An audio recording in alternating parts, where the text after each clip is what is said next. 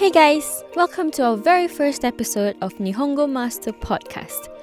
I'm your host Azra and I'm very excited to be here with you today.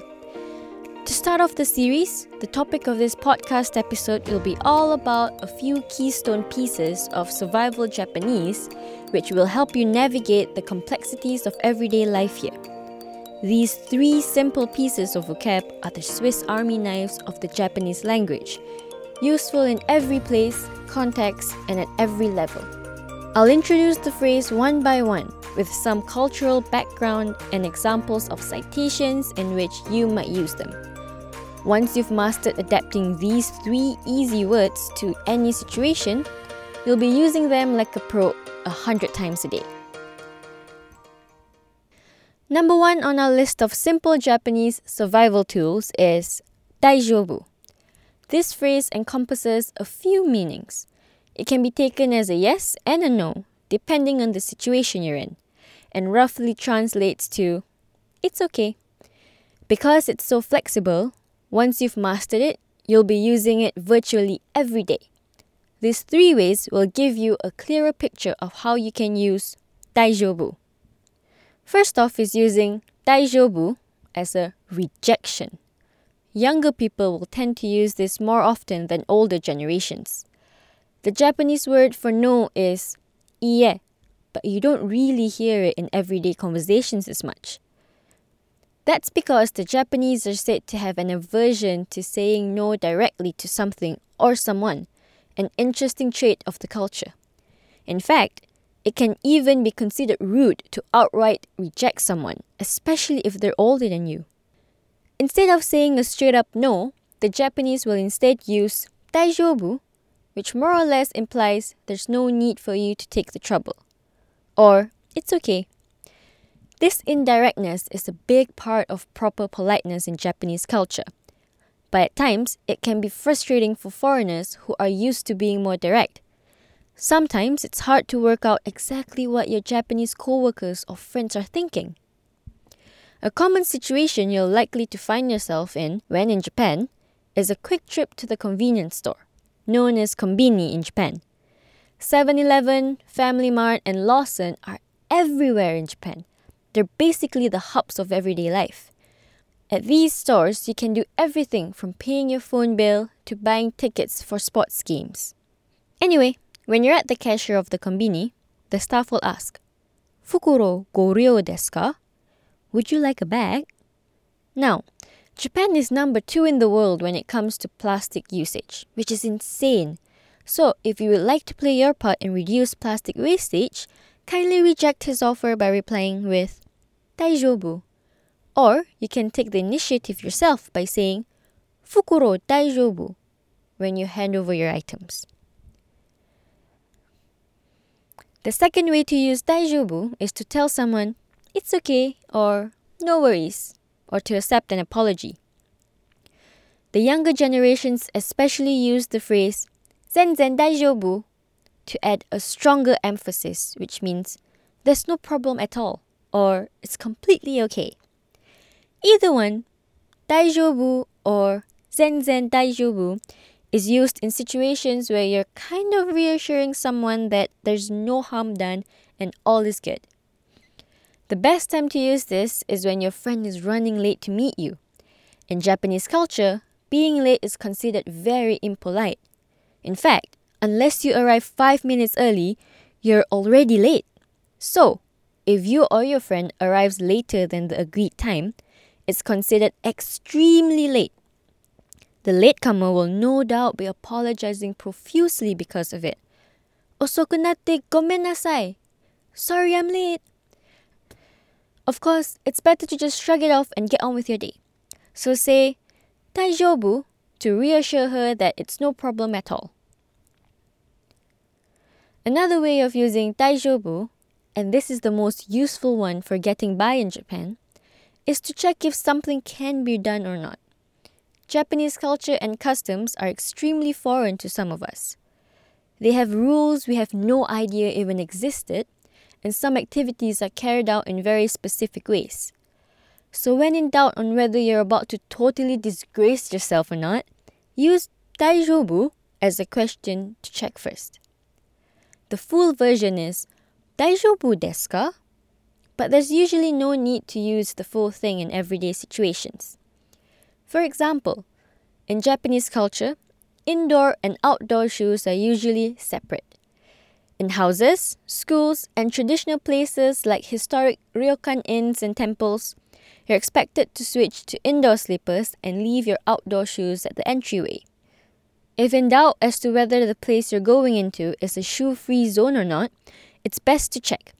The word for shoes in Japanese is kutsu, so just combine the word with daijoubu to ask if it's okay to wear your shoes. Kutsu daijoubu desu ka? Or kutsu daijoubu? If you forget the word for shoes or want to ask the question in a different situation you don't have the vocab for, you can just gesture and ask daijoubu instead. They'll probably understand what you mean, which could be anything from can I go in here to can I take one of these, depending on the context. Daijoubu really is a multi-purpose lifesaver for first-time visitors to Japan. The second essential Japanese multi-tool phrase on our list is onegaishimasu. There is no doubt that you'll need it at least a few times when you're in Japan. You might hear it in the greeting yoroshiku onegaishimasu, accompanied with a slight bow. The literal meaning of this sentence is, please take care of me, but in practice, it actually just means, nice to meet you. This gives us a clue to the meaning of onegaishimasu by itself. It's used like the English word please.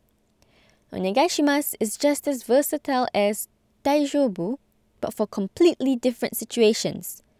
It has a more positive color and represents the richly polite culture of the Japanese. One way to use onegaishimasu is when ordering food. You don't need to bow for this one though. Whether it's at a restaurant or a cafe, it's quite simple, as you just add onegaishimasu at the end of your order. It's similar to adding please, as in the phrase 2 beers please, biiro 2杯 onegaishimasu, or I'll have a large please, L size onegaishimasu. The one time I always use onegaishimasu every day without fail is when ordering my daily caffeine fix. Hotto latte onegaishimasu, which, if it wasn't clear enough already, means hot latte please. You probably know this already, but Japanese borrows thousands of words from foreign languages, so the name of foreign foods are often just the original word, but Japanified. This makes it so easy to order food like sausage pizza, soseji pizza onegaishimasu, or butter chicken curry, butter chicken curry onegaishimasu, without having to know much vocabulary at all. The same isn't true for native Japanese foods though, but don't panic if you don't know the name of the stuff you want. There's an easy and quick solution to fix that. Just point at the pictures and say, kore, which is the Japanese word for this, and add onegaishimasu at the end. Kore onegaishimasu is the same as, I'd like this please. It's perfectly natural to do this, even if you're a native speaker. The second way of using onegaishimasu is when making requests. Of course, if you're seeking someone's assistance, sliding in a polite please is always a good idea, and we all know the Japanese are nothing if not polite. Onegaishimasu not only has the meaning of give me when ordering food, but also help me or take me. Let's say you need a ride to Shinjuku Station, so you hop on a taxi. Politely request for the taxi driver to take you there by saying, Shinjuku eki made onegaishimasu, which means, take me to Shinjuku Station, please. One thing to know about using onegaishimasu for making requests is that it can be used in combination with another word, as in the taxi example, as well as on its own. In the latter case, onegaishimasu holds a similar meaning to that of I'm counting on you or please help me. Saying the word by itself is just a general expression of your need for help or reliance on the other person. If you want to take it up a notch, you can strip the phrase down to its root word, which is onegai, and say onegai ga aru, which means I have a favor to ask. Another way you can use onegai shimasu is to accept offers. The Japanese are very generous in general, with a big gift-giving culture, which you'll often find yourself on the receiving end of if you land a job here. They're also very generous when it comes to customer service, whether it is packing your stuff in a bag or walking you to your destination instead of just giving the directions. So be ready to use onegai shimasu in this way quite a lot. If you love konbini food as much as I do, you'll be responding, "Hai, onegai shimasu," whenever the staff asks, "Atatamasu ka?" Do you want it heated up? Every konbini has their own display of snacks near the cashier. Everything from crispy chicken to oden, a kind of Japanese stew, during winter. Even though these quick snacks are takeaway only, you won't see the Japanese walking and eating at the same time. That's just one of the many unspoken rules of the Japanese etiquette. You can actually read more about them in one of our Nihongo Master blog articles, alongside which you can discover a load of other great things about Japanese culture and the Japanese language itself. On to the last, but definitely not the least, of the essential Japanese multi-tool phrase on our list is sumimasen. Sumimasen doesn't really have a direct translation per se. It depends on how it's used. Depending on the context, sumimasen can be anything from a sorry to a thank you, which is pretty bizarre. But the closest translation to help you understand its most common usages is, "Excuse me." The first-hand most common way of using sumimasen is to apologize. Some would say that sumimasen is the more formal version of gomennasai. Others would disagree and say it's the casual version. Both are correct in their own way though. A straight sumimasen is the most common way to apologize to a stranger. Let's say you bump into someone when walking on the street. Gomennasai feels a bit over the top, but sumimasen fits the quickened informal situation. Add deshita after sumimasen and it becomes the most common form of formal apology. Sumimasen deshita. This is the ultimate way to apologize to your boss or higher-ups, so keep it in mind if you're starting work in Japan soon. You can even use sumimasen as an apology instead of saying thank you. In Japanese culture, it's actually more common to say sumimasen than it is to say arigato. It sounds more natural to Japanese ears. If you hold the door for someone, they'll hit you with a sumimasen, as there's a feeling of being slightly indebted to strangers who offer help.